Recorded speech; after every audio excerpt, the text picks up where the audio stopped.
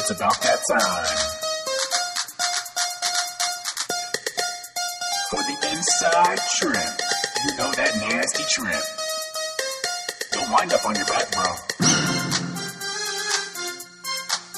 Are you ready?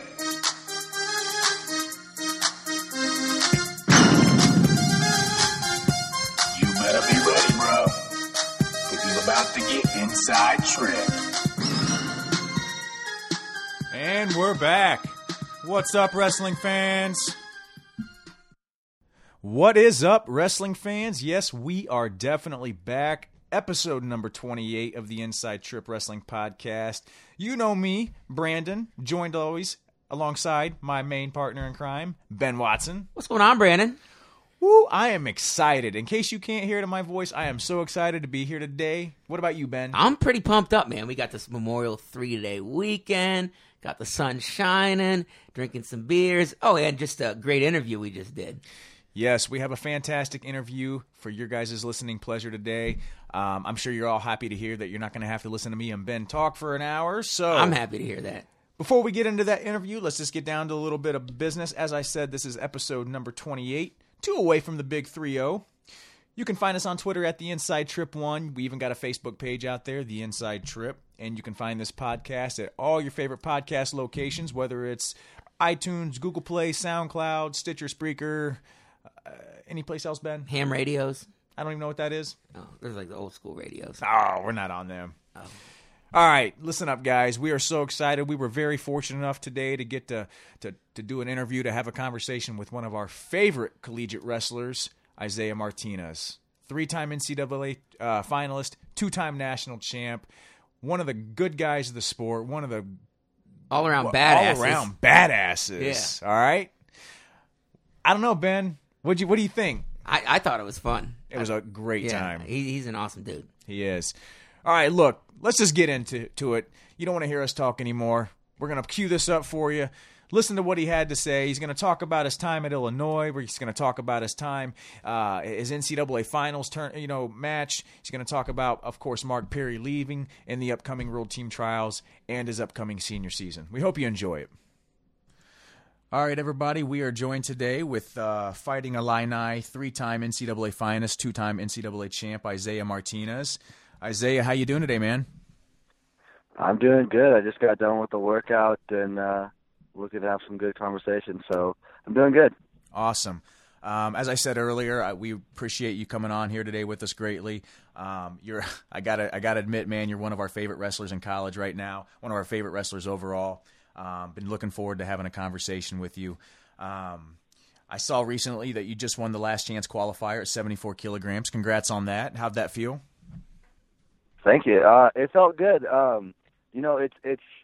It's always a little nerve-wracking when it's like a do or die situation, and you're not usually put in that kind of situation very often, and right. Definitely not me going through college, because I don't know. There's never those kind of situations where there's only one spot to qualify, so it was definitely different, because in the Big Ten you have 8 spots to qualify for like nationals and stuff like that, but there was only 1 spot, so it was good. It was exciting.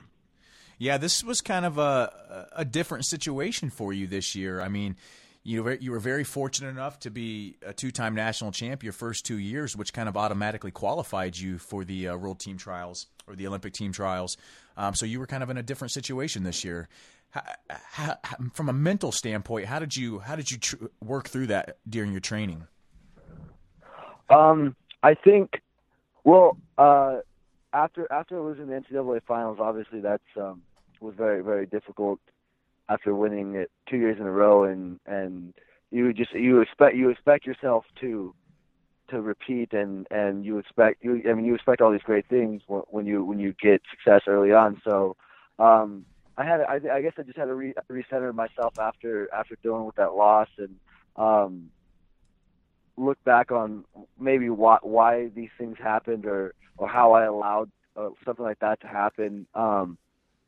So I kind of got back to my roots and try to remember, what made me great in the first place. And basically I focused on that all this training phase, and that's what I've been focusing on going up to the World Team Trials, is it's just getting back to what made me special in the first place, and not trying to be better than I actually am. And I know that kind of sounds strange, not trying to be better than I actually am. And I guess what I'm trying to say is I'm focusing on just becoming, again, more of a brawler, and not someone who's just just so much touch and go and focuses so much on the clean technique, where if I want to be great, and what made me great in the first place was making everything kind of a dogfight. So that's kind of been my focus of this training phase, and it's really hard. It's hard to build your body up to do that again. But when you're faced with the kind of adversity of like losing an NCAA final, you have no choice. Your back's up against the wall. So it's been fun. It was really tough for the first couple of weeks trying to just break through those barriers again. But I'm feeling really good right now.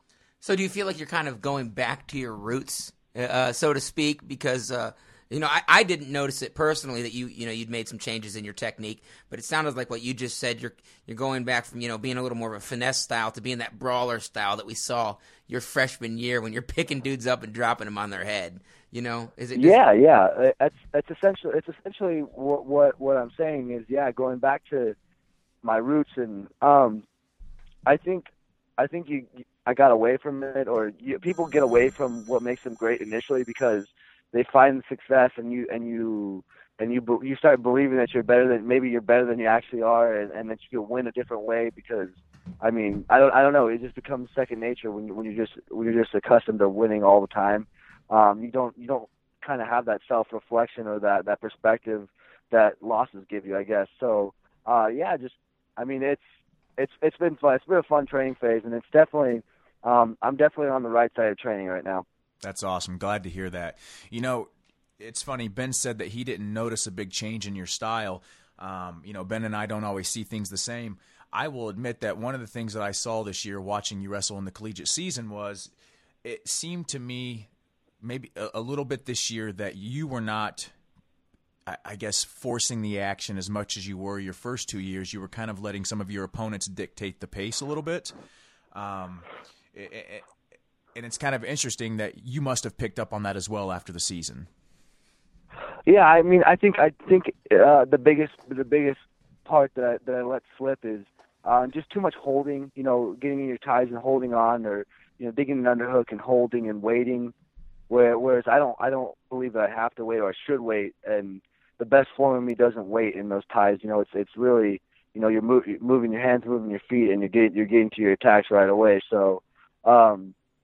I don't know. Sometimes I think when you're a top guy and you look at the guys below you, sometimes you just don't think that they could beat you, and I think that causes a little bit of laziness, and I think it definitely altered the way I wrestle a little bit. But I'm able to realize that now, so it's not going to be like that anymore. So. It's interesting that you make the point that, and correct me exactly what you said. You said you don't need to be better than you don't need to try to be better than you are. Did you say something like that? Better than you think you are. Yeah, better than you think you are. That's kind of my motto right now for this training phase and going into next year is don't try to be better than you actually are. Don't if I can't hit a head inside, if I've never hit a head inside single to the right side, like. I should not be trying to hit that on high-level guys, right? I should be sticking to what I'm good at and competing the way that got me to that high level in the first place. Exactly. So, I think you hit it right on the head there. You won 2 NCAA titles. It's not like you really needed to change a ton about what with what you were doing to continue to be successful. Yeah, it's a lot of it's effort too. I think you get it's when you put so much effort into what you do, and I put a tremendous amount of effort in what I was doing, winning that first national title, a tremendous amount of effort in winning the second national title. It's hard to sustain that, and not everyone is I guess as gifted. Some people could just wrestle a more relaxed style, and they could hit their techniques and it's flawless and phenomenal, and they don't have to put much effort. But for me, it kind of doesn't work that way. It has to be full tilt all the time, and that's hard on someone's mind. It's hard to maintain, but I mean, when you lose and when everything kind of gets pulled out from under you, you have no choice, and you have to go back to doing what makes you great. Yeah, I completely agree with you. That's such a great point there. You know, while we're kind of talking about your NCAA career, your college season and whatnot, you know, I mean, let's be honest, you've been a very dominant wrestler your first 3 years in college. You've got, 2 losses, both to Penn State guys, unfortunately. Oddly enough, Yeah. Oddly enough, both by fall. I'm sure you're not too happy about that. No, I mean, it happened. I mean, yeah, again, it is a matter of perspective. I can count the number of losses I have in my college career on 2 fingers. Correct. You know, I this year I won 33 matches in a row, and I was undefeated all the way up to the national finals, and I never really got pushed that hard. To me, I never felt like I was ever really in that much danger of losing a match. I always felt like I was in control.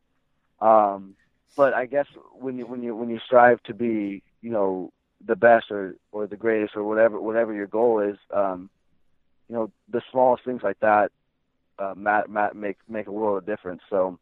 Oh, for sure. And, you know, one of the things that, at least from my perspective, when I was watching your matches at the national championships this year, there was a few times when, at least just from my point of view, that I didn't notice you didn't have that same look on your face that you've had at previous tournaments. And I specifically remember you standing on the stage for the finals before the match started, and you just didn't look like you, at least the you that we've been accustomed to seeing. At what point in time, or do you think, was the pressure starting to mount to becoming a 4-time NCAA champ? You know, I don't think it was the pressure. I've said this a few times in a few interviews I've had since the nationals.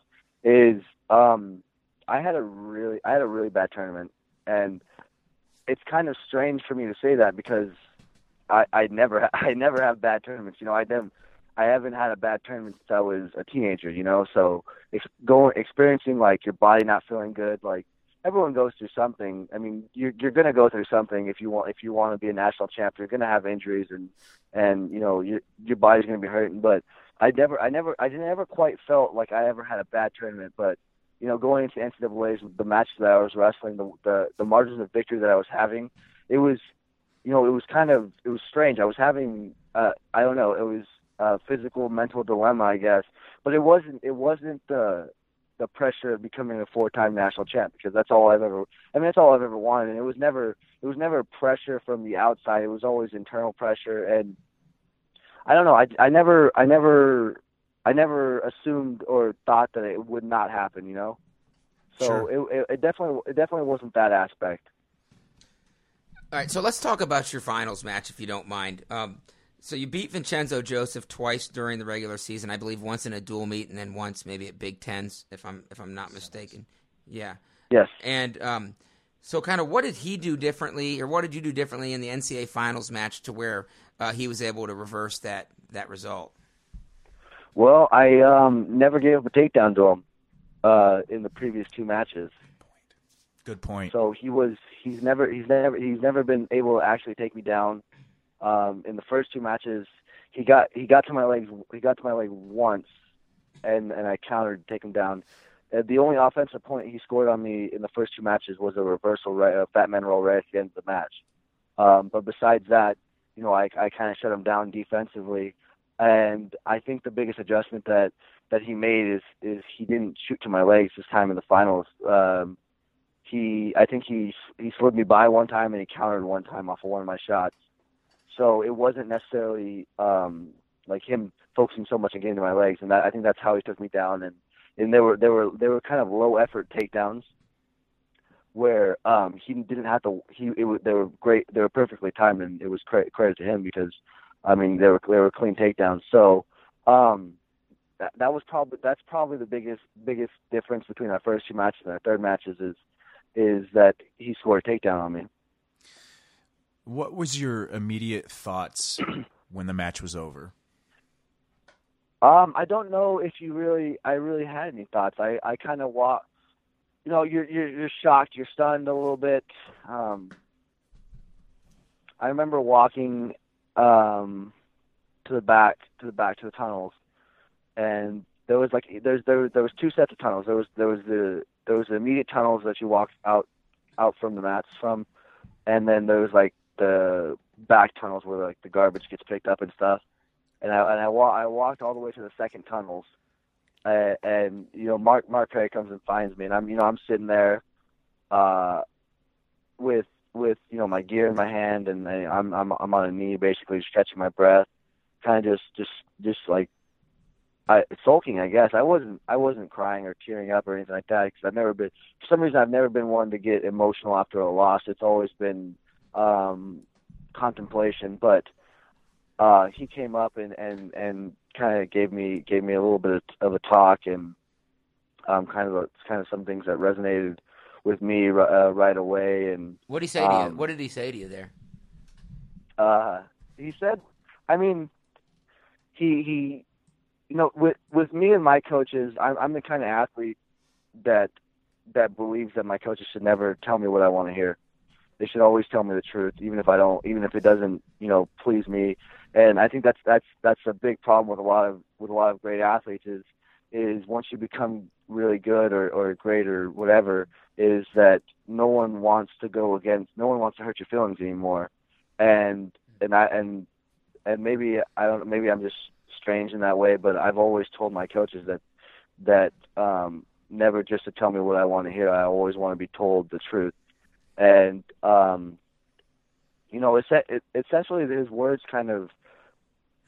he basically put it in the way that was the truth, that I didn't actually deserve to win the match, and I didn't do enough to win the match. And it wasn't like, harsh in any way. It was the truth. Right. It was the truth. And he basically ended it with saying, you kind of get what you earn, kind of thing. So it wasn't something that hurt my feelings. It was something that needed to be said, that I needed to hear, and I've always kind of been that way. I make sure that they tell me the truth and not just what I want to hear, and not be like, not to be like, it's just a loss. Like he did give me like, you're going to be okay, you're going to be fine, you're going to be better from this, but it wasn't like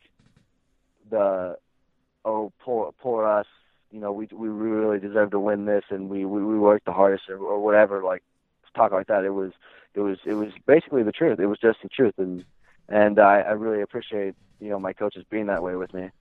Yeah, it's interesting you say that. One of my favorite documentaries that Flow Wrestling has done was actually the one they did on you, and I think there was a point in that documentary where Mark Perry was on there saying that after your loss to Anthony Valencia at the what was that? Juniors, or was it? It was a junior world team trials. Junior world team trials. That he basically just was blunt with you about what you had to do to get to where you wanted to go. So Mark Perry doesn't strike me as a guy that's going to sugarcoat things a whole lot of the times, especially to you, I would assume.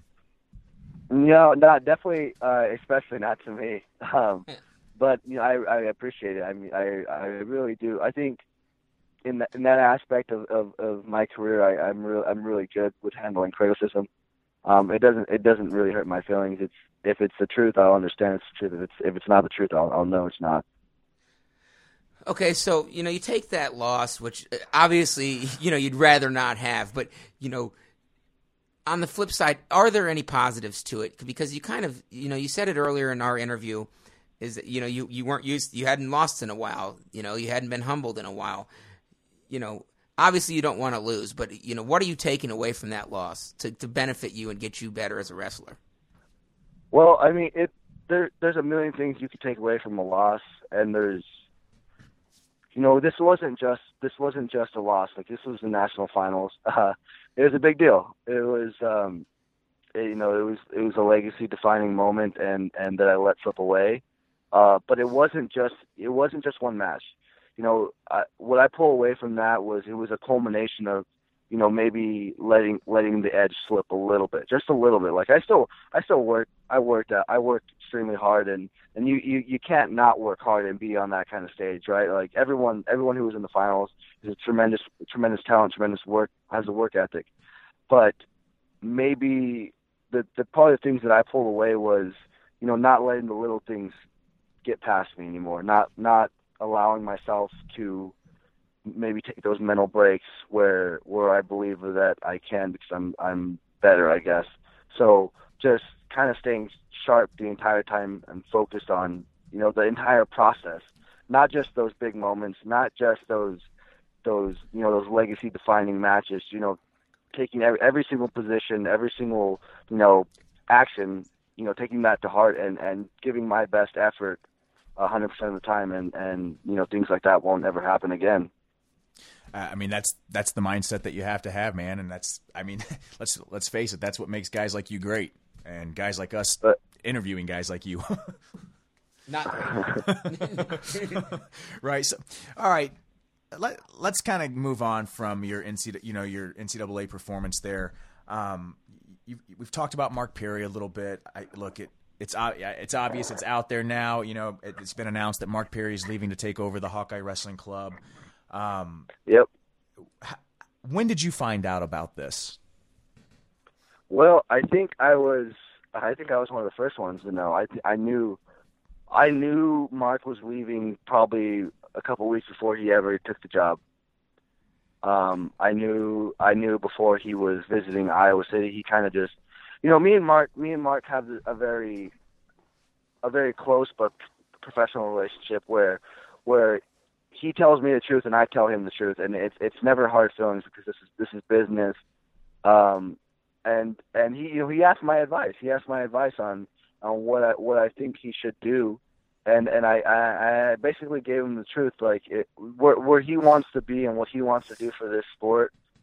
I personally thought it was probably the right move, even though it sucks, because he's my coach, and he really helped me through my career. But this game we're talking about dreams here, and yes. Legacies and things we want for our kids to see, and you want to do the best you can do. So I gave him my full support, and I was never bitter about anything that happened in this process. And I'm tremendously happy for him, because I know the kind of man he is and what he can do with that kind of program. So I'm happy for him, and I only wish him the best in the future. So I want to ask this question. I don't even know if it's even a possibility, but if it is or if it isn't, I guess it's a good time to squash it. There's a lot of people on social media that talk, does Isaiah follow Mark Perry? Can he, or even will he? It sounds like to me that you're focused on finishing out your career at Illinois. Did it ever cross your mind? Is it even a possibility to even follow Mark at this time? I would, to me, loyalty is a big deal. I would never transfer from Illinois. I could. I mean, if I graduated, I could. Right. And I'm on track to get 2 degrees by the time I graduate next year. But no, I wouldn't transfer. I have a job. I have a job to finish with this university, and this university has my commitment, and loyalty to me is a big deal. So no, I would never leave my coaches here and the school. That's great to hear, man. That says a lot about the, I guess, the personality and the integrity of someone such as yourself. What's it going to be like to train for your senior year, to cap off what's been such an amazing career already? What's it going to be like to train and prepare and to even compete in the collegiate season without Mark Perry in your corner? Obviously Mark was a big part, but I have 2 other coaches, and they don't get enough credit for what they do, because as big as Mark was to my career, he was only 1/3 of the part. My other coaches are the other third of those parts. They played equally big roles in my preparation and my mental approach and things like that. Jeremy Hunter and Jim Heffernan, our head coach, they don't get enough credit. But right now, I mean, I don't think it's going to be that different. The person who trained me and who basically gave me more technical advice was Jeremy Hunter. He's the one working with me now. He's the one running my workouts, and that's never been any different. Mark has always been the guy who basically instilled confidence and molded the mind. That was his best attribute for me. But the working out and the technical part were Jeremy Hunter, and and the one who kind of kept me out of trouble and kept me in line was Coach Heffernan. So Yeah. He's more of the godfather figure. So if you get a call from that guy, you're like, oh man, what did I do? It's funny. It's funny you say that, because when we had when we were fortunate to talk to your teammate Zach Brunson on a podcast episode after the NCAAs, he kind of described Heffernan as kind of like the parental figure of the program, and Mark is kind of like the big brother of the program. But it's great. Go ahead. Hef's definitely the godfather. And we love Heffernan. Heffernan's from Ohio. We're from Ohio ourselves, so we love to see Heffernan as the head of that program. And it's great to hear you say these things like this, because, I don't think people realize how much Jeremy Hunter is probably doing for that program. And I would venture to say tremendous. I don't think he's phenomenal. I totally believe it, and I also don't think that people realize how important Coach Heffernan is to that program. I don't even think he gets the credit that he deserves a lot of time, and I think he probably even overshadowed a little bit by having Mark Perry there on that coaching staff. Well, yeah, I think Hef is overshadowed by a lot of things. He's kind of a quieter guy. I mean, you have Mark Perry, and then you have me like blasting the lines in the media and everything like that. And we're very outspoken guys, so I think that's why he gets overshadowed a little bit. But there's no doubt about it that guy's the boss. So he runs the show. Hey, Isaiah, do you know if they're going to be bringing anybody in to take Perry's place? Yeah, I'm sure. I mean, I don't know who, but I'm guessing we have an open assistant coach's position now. So, yeah, I'm sure there's going to be a hire in the next couple weeks. Any ideas? Come on, you want to share any? I wish I knew. I don't know. I've been badgering Hef about it, but he won't tell me. He's like a safe. He won't give me any information. You mean you're not like LeBron James? You don't have a say in the hiring of coaches? You know what? I like to believe I do. I think I think they take my advice. I think they view my opinion as valid. They don't view me as such a kid anymore, like when I was 19 years old as a freshman and just high energy and like anything that came out of my mouth, you always had to take with a grain of salt. I think now they value my opinion a little bit more since I've been around the block. But I'm still an athlete at this university, and I don't make any decisions for this program. So I know he's going to hire somebody good, someone who has good ideas and that's going to care about this program and care about the athletes. So I have no doubt about that. All right, well, I'm going to throw my hat in the ring, so if you can put in a good word for me, maybe we get to scrap next year. Sorry, we do like to crack jokes from time to time. We keep this podcast pretty loose. Yeah, I've listened to a few. Wow, thanks. Appreciate that. So you're the one. All right, so let's talk World Team Trials, man. I'm excited. I'm pumped. I'm actually going to be there to watch it live. But one of the things I have to ask is Nebraska. So much going on out there, right? There was rumors that we were going to see you at 70 kilos. What made you decide to go 74 kilos? The number on the scale made me decide to go 74 kilos. What are you walking around at right now? I walk around probably about 76. Oh, wow. So, Okay. I mean, yeah. I'm not. It's different. It's different when you're making weight every single week. Like during the NCAA season, your weight could stay a lot lower. But I don't know. I put on muscle. I put on weight pretty fast. So I'm in pretty good shape right now, and I feel very great. I feel very good with my training. So, but yeah, I'm a little bit out of range for 70 kilos right now. It's funny because you're not very tall, right? No, I'm 5. I'm 5'8" with on a good day. So with that hair spiked up. Yeah, I'm about 5. I'm actually about 5'7.5". You know, that's funny. That's what I tell people. It's funny you say that because I ran into you. Well, I didn't run into you. I saw you after the NCAA tournament in St. Louis, and the first thing I said to myself, it was probably the closest I'd seen you like up front in person. I thought, wow, I thought he'd be bigger.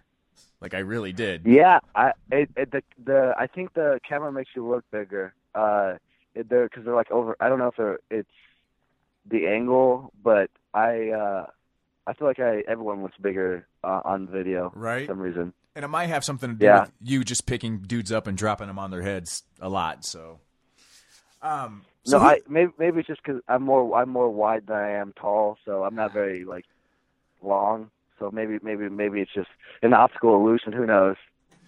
Right. All right. So who's going to be in your corner for World Team Trials?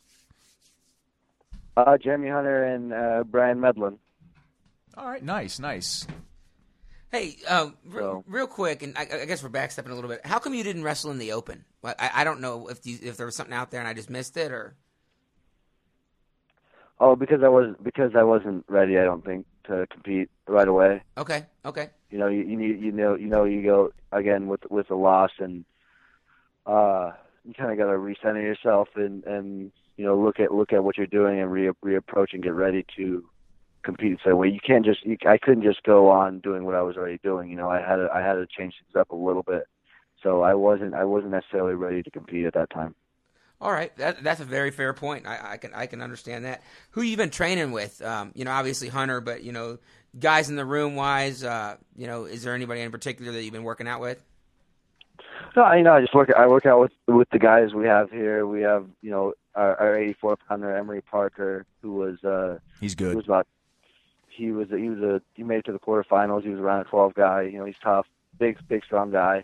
Xavier Montalvo was 3-time state champion for Illinois, and he'll probably get his first taste of the lineup next year. Carver James, another 3-time state champion from Illinois, who will probably break into the lineup next year. That's been essentially the core group of guys. It's whoever's staying in town. Right now we just got done with finals about a week or two ago, and coach likes to give us a little bit of time off, but I'm not one for taking too much time off. So I've stayed in Champaign. I haven't been home in a while, so I've been here just training for the World Team Trials with those guys. Nice. So, look, 74 kilograms. A lot of people consider this one of the deepest weight classes at World Team Trials. But on the flip side, a lot of people also consider it only a 2-horse race. I mean, you have two of the most recognizable names in wrestling in that weight class between Jordan Burroughs and Kyle Dake. What are your thoughts on that? What are my thoughts on that, it being a 2-person race? Yes. I say, I don't believe that. Obviously, as a competitor, I don't believe that there's a such thing as a 2-person race. This is wrestling, and anything can happen. They work tremendously hard. I work tremendously hard, and there's a bunch of good guys in the weight class, and anything can happen. And I have confidence in what I'm doing and my direction and what I can do on that kind of stage. So, people could believe what they want to believe, but we'll see what happens June 8th, 9th, and 10th. So, I'm tremendously excited for the opportunity. I was in high school when a lot of these guys were winning national titles. I was a freshman in high school, so I obviously looked up to a lot of these guys that I might be competing against. And it's crazy how everything just comes full circle. So it's gonna be good. I'm really excited to, just go out there and enjoy what I'm doing and love scrapping. So, if I get a guy like Derringer or Kyle Dake first round, I don't care. I would love that. I would prefer that. These are dream matches. These are matches that people would pay a lot of money to see. So I'm really excited and I'm ready. I mean, let's face it. Those types of matches are the reason why people like you do this. I would have to assume. Yeah, I think. Yeah, maybe if you look at it that way, and I certainly do. Maybe some people don't look at it that way. Maybe they don't want that kind of challenge. But I think win or lose, I'm gonna lay it out there on the line. So it's gonna be fun. So I'm looking at the World Team Trials Tournament qualifiers. Have you wrestled a number of these guys in freestyle? I know you're pretty savvy in freestyle. I'm okay in freestyle for now. I think I have a long way to go, and I could get a lot better in certain areas. But I think freestyle does suit my style. I used to believe that freestyle did not, but as I've gotten older and again more savvy in certain positions, I think freestyle does actually suit my style of wrestling. I've wrestled. Let's see. I've wrestled a handful of the guys that are going to be at the trials. I've only ever wrestled Anthony Valencia in actual live competition, but I wrestled a few of these guys during practices and stuff like that. So it'll be fun. So you got a good feel kind of for where you're at.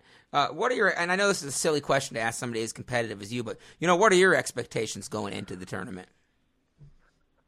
I mean, my expectations are to win. My expectations are to put on a great show and take those guys basically to a place they've never been and try to see who comes out on top, right? That's the way I look at it. Like, enforce my style of wrestling and wrestle at a pace that I know that I can wrestle at and make these guys feel uncomfortable. And if I win, that's the goal. If I lose, I learn. So, do you know if Vincenzo or Mark Hall are going to be there? I don't know. I hope so, though. I doubt that Mark Hall will be there because he wrestled at the Open for juniors, right? To sit out in the finals juniors. Right. Yes. So it's the same weekend. So I doubt that he's going to want to do that to his body. He's probably leagues ahead of everyone else at juniors right now. Yeah, no doubt. But then it still takes a toll on your body. Then trying to go into a mini tournament at America's deepest and best weight class, so it doesn't seem likely for him to go. Vincenzo, I don't know. I hope so. I would like to get that match back, and I'm sure we'll wrestle next year. But that's always exciting. To think about. That's gonna be a hot ticket to wrestle the next time you wrestle Vincenzo.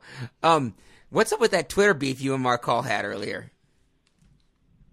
Me and Mark Hall? What are you talking about? Didn't you guys have a Twitter beef when? No, I would never come at someone. I don't ever come at someone on Twitter first. Exactly. That's not the way I roll. I never try to come at someone first. But if I deem it right, I will defend myself and with my wit and no doubt. No. That's no, just I don't ever try to come at someone. That's just my boy Ben trying to stir the pot a little bit. That's kind of his MO. Oh. No. All right, so let's look. You've got one more year of college. All right, you've got some unfinished business at Illinois. You're on track to being one of the greatest collegiate wrestlers of all time. I mean, your career's been amazing. It's been so much fun as a fan to watch. Arguably, going into next season, 165 pounds is going to be one of the toughest weight classes. How do you feel about that? That's got to get you excited, right? Yeah, that I guess that's what competitors look forward to is that challenge, and that's I'm no different. More than just trying to be the best, you look for situations where you're gonna struggle and you're gonna want to have to push yourself at practice. So. I knew 65 is always a good weight class. It's for some reason in America it's typically a very deep weight class, but even more so this year and even next year it's going to be even deeper. So I don't know.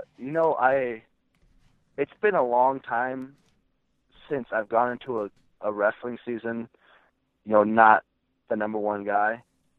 It's been about 2.5 years, so I'm excited to see how my preseason training is going to go. I kind of have a feeling I know how it's going to go, and I won't have a chance to reclaim that top spot until the Big Tens and Nationals. So it's going to be a long season, but it should be exciting. It should be fun for the fans to watch, and there's a lot of storylines and a lot of big programs that have good guys at 165. So. I mean, it's going to be another exciting year, and I can't wait. So I noticed, obviously this past year was your first year at 165. Did you notice, a big difference in the weight increase? I'd have to assume that going into your your senior season with a second year of training and getting your body acclimated that you're probably going to be a little more prepared physically for that weight. But did you notice a difference this past year? Yeah, I think the biggest difference was just the leverage. I wasn't the tallest 57-pounder, and I'm by no means tall at all at 65. So they're even taller at 65. So I'm an explosive wrestler where I get under guys and pick them up and put them down hard. But when a guy is taller, it's a little bit harder to get through those hips because they're so much longer. And I was coming across that more at 165 because the guys were taller. And I think that was the biggest difference. Not the strength or the speed. It was just the leverage. And you got to adjust a little bit to it, and I did. But now going in, I'll be more prepared for those earlier matches where last year I was a little bit more surprised by how hard it was to get through the guys' hips. So you can say it was Vincenzo Joseph or whatever, but who was your toughest opponent that you thought, who was the person that was real tough this year to wrestle? I don't know. They were kind of all the same. When I wrestled Jordan in the semis, that was like the only guy that I didn't take down all year. So I guess as far as getting my offense going, he was the hardest one to score on. But all the guys were good. Logan Massa, Vincenzo Joseph, and Chandler Rogers, and Daniel Lewis from Missouri. They were all about the same. They were all really good. But I guess Jordan would probably be the toughest one I had to score on. I didn't score on. I won on a riding time point. So yeah, that was a close match. Probably him. Isaac Jordan. Yeah, it was closer than I liked it to be. Yeah, it's funny. You're 3 years in a row. You've had very, very close matches in the semifinals. I think your freshman year, 3-2 with James Green, and then your sophomore year was a sudden victory win over Ian Miller, and then obviously Isaac Jordan last year 2-1 on riding time. So you've had to earn that spot in the finals every year. Yeah. I've never really looked at it that way until you just said it. They've all been pretty close matches. I think winning on riding time is a big deal, though. I mean, the way I win on riding time is I'm not very good at like leg riding or anything, so all I do is hustle ride. Right. So if I'm gonna win on riding time, basically I'm gonna have to pick the guy up and put him down about a billion times. So when I do win on riding time, I know I really like earned that one. So look, they've been all really close. I don't think I've ever seen any more of a hustle riding time than when you were chasing James Green around the mat with your hand on his crotch by just holding on by your fingertips. You know what? That position, that situation, that 6 or 7 seconds that I chased him down won me a national title. It absolutely did. When I look back on that moment, I was like, that was my defining moment. That won me a national title because that secured my riding time. All right, look, man. Oh man, I've watched that exchange probably about 24 times because I explicitly remember him. He kept getting to his feet. And yes. I was like, man, this guy really wants to get away. And he knocked me on my heel one time, and it wasn't in his crotch. I had it from rear standing, and it was on his inner thigh. Inner thigh, holding on by my fingertips. I was holding on by my fingertips, and he was running away, and I basically let his momentum take me up into him. Man, it was impressive to say the least. All right, look, Imar, man, we've had you on for about 40 minutes now, so we want to kind of wrap things up. I know you've got a busy schedule and everything. Post-collegiate, what are you looking to do? I've heard you do some interviews. You've talked about possibly getting into MMA. Obviously, you're competing in some international styles right now. I'd have to assume that you would make a great coach. You've talked about you're going to graduate with 2 degrees. What's the future look like for Imar? That's the best question of them all, right? I think I have a certain direction that I want to go into, but there's so many options. Like I've always wanted to fight. Like you see those guys and they make big money and they have the attention of millions and millions of people, and you believe you could do things like that. But I don't know if I'll ever go down that path. It's definitely an option. I think my dream again is to get world and Olympic gold medals, and then go on and be a coach to try to win national titles, and hopefully help guys like me win national titles. Absolutely. All right, I got a couple of questions I want to wrap you up with. First, I got to know, All right. Who's the toughest guy you've ever wrestled, bar none, at any point in time? At any point in time. Oh man, I've been wrestling for 19 years. Give me one. I think in college when I wrestled James Green, those were that semifinals match was kind of a knockout match. Definitely wrestling Jason Nolf at the Big Ten finals. That was a brutal match. Just how long it was exhausting. That was a great match. That was good. I guess those two guys should probably be in my college career so far the toughest. But when I first got into college, probably if you would have asked me that question, I would have probably said Boris Novachkov. Oh, really? Yeah, he's tough. Not just because he was tough, just because what he would do to me in the wrestling room. He would mercilessly whoop me bad. Like, I would shoot a shot, and he would put me in a head pinch, and I'd wake up like 2 minutes later. Oh, wow. And not know where I was at. things like that. Like, he would just get a head pinch and tech me out.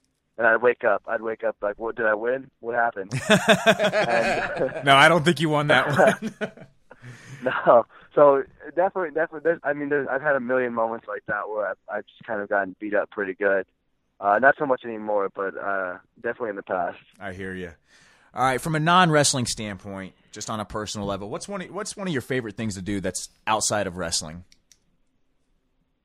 Oh, I don't do too many things outside of wrestling anymore. It's kind of all encompassing in your life, but I like fishing and stuff like that. It takes your mind off things.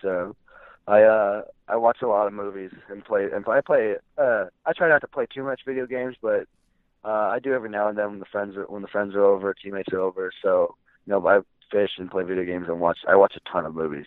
What video games are you guys playing?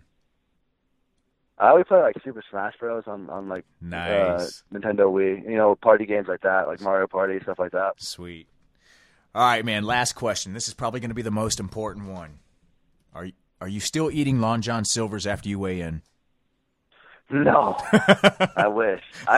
You know what? I wish I was that good where I could just make weight and just eat whatever the hell I wanted to and still go out there and kick some ass. But the older you get, the more you learn you can't do things like that. That was one of my favorite stories from the documentary you guys did. That's funny. That was terrible. That was terrible. I've never felt so bad in my entire life. I was so sick. Look, I'm with you. I love Hush Puppies, but I don't know if I could throw down some Hush Puppies after cutting weight. I love Hush Puppies. I I grew up in a Hispanic household. We had good tasting food every single night for dinner, and it wasn't good food for you. It was definitely a lot of salt and lard. So, but the food was great. And that when you become a high level athlete, trying to change something like that you grew up with your entire life, there's definitely some roadblocks and some like moments where you're like, I can do whatever I want. I'm good enough to do this, and you learn that you can't do those things. Look, man, I hear you. Look, I've got a wife who's Hispanic, and sometimes she cooks up great meals, and so sometimes I don't know whether to ask her, look, are you doing this because you love me, or are you doing this because you're trying to kill me with all that sodium and lard? Right. I mean, I've always said this jokingly. I've always said that I love salty food, so I'm probably going to go out via heart attack at probably age 55 because I love high sodium food. That's funny, man. Good stuff. Well, hey, listen, Isaiah, again, we thank you so much for coming on. This makes doing these types of things for us, it makes it fun. We wish you the best of luck next year. We wish you the best of luck at the World Team Trials, obviously, in anything that you do in the future. Is there any last thing that you want to say? Anybody you want to shout out? Any final comments? No. Thanks for having me on, guys. I really do enjoy doing things like this, and I do enjoy the fun questions. I enjoy the tough questions too, even though sometimes they're hard to talk about. I think it's good because I think people who listen enjoy getting into the minds of other athletes, and I'm no different. when like Kyle Snyder speaks, I'm like hanging on every word, trying to listen to what sure. that dude's saying. So I enjoy doing things like this. So thanks for having me on. Yeah, no problem. Thank you again. By the way, I got to tell you, I told a couple of people that we were going to be doing this interview, and they said, "Don't you think it's kind of ironic that Isaiah's coming on a podcast that's called The Inside Trip with the slogan of 'Don't wind up on your back, bro'?" Oh no, I know. Oh man, that's brutal. Yeah, That's super brutal, Brandon. I'm working on not getting inside trips anymore. Don't worry, I'll be fine. All right, man. Well, best of luck at the World Team Trials. I'm going to be there to see it live. I hope I get to see you do some damage out there. And again, best of luck next year. We really hope you do well. Thank you. I appreciate it, guys. All right, take care. Have a good one. Yep, you too. All right, guys. Well, there you have it, man. Isaiah Martinez talking about last year's NCAA performance, upcoming World Team Trials, Mark Perry leaving, and then the upcoming NCAA season. Ben, that was a fun interview. That was a great interview, and I tell you what, it was really informative. One of the things that stuck out to me, and we kind of mentioned it during the interview as well, is that he's saying, and I don't want to quote him perfectly here, but he's saying that he doesn't need to be better than he actually is, or think that he's better than he actually is. And what I take from that is, look, he won 2 NCAA titles wrestling the way he does, right? And when he kind of changed his style maybe a little bit, he said he got a little, he didn't say lackadaisical, but he didn't get into his positions the way he used to. And I think maybe that probably cost him his match in the finals, because if you go back, I tell you what, go back and watch that Ness match at the Big Tens where he's just throwing people around. That's the way he wrestles, or when the matches he beat Nolf in. I think he's going to be, I think that loss is going to help him. He's going to be a new wrestler. I think so too. One of the things that I really want people, that I hope people don't do, or that I don't want to happen, is I don't want people to look back on Isaiah Martinez's collegiate career, which, look, already a 3-time finalist, already a 2-time champ, and I'm going to go out there saying, I don't care what the rankings in the beginning of the season start off as. I truly envision Isaiah Martinez winning a 3rd national title next year. But I do not want people to look back on his career and remember him just for that loss in the finals to Vincenzo Joseph. And if you do, then you're missing out on so much. I mean, he's had such a stellar career. He's such a phenomenal competitor. He's phenomenal. I mean, the way he competes with such an intensity and with such a passion that, to be honest, it's guys like that make being a wrestling fan so much fun, in my opinion. Oh man, I love watching him wrestle. He's one of those guys who can't miss TV, right? Absolutely. You know the funny thing is I remember back his freshman year when he's just dominating through people, and that was a fun year to watch. I was kind of like, I'm just waiting for this guy to lose. When's he going to lose? Right. When's he going to lose? Right. And he never did. And I love seeing greatness happen, but it wasn't until getting to watch that Isaiah Martinez documentary on Flow, when after I watched that, that's when you get to kind of see the insides of a person, the internal workings of what makes them drive, and that's when I truly became a big fan of his. Listen, man, I don't even know what more we can say. No, nothing more, man. A huge fan. All right, so that's all we got for you guys today. We hope you enjoyed the interview with Isaiah Martinez. Watch the World Team Trials coming up here in a couple of weeks in June. He's competing in one of the deepest weight classes. Everybody's calling it a 2-man race, but with some of the names in that weight class, look, we may see some things get shaken up. I think he'll make some noise, and even if he doesn't win it, he's definitely got a shot to make the team, right? Top 3 make the team. Yeah, I love the fact that he's in that weight class with, again, going back, Jordan Burroughs, Kyle Dake, and when you ask him what his expectation is, he gave you an answer that I wouldn't have expected anything less. His expectation is to go out there and win it. Yep, and that's what champions do. I know I kind of said this in jest earlier, but look, that's what differentiates people like him from the average people like us. Yeah, I mean, the average Joes. The average Joes. All right, guys. Again, that's all we got. Hope you enjoyed it. Episode number 28, the Inside Trip Wrestling Podcast.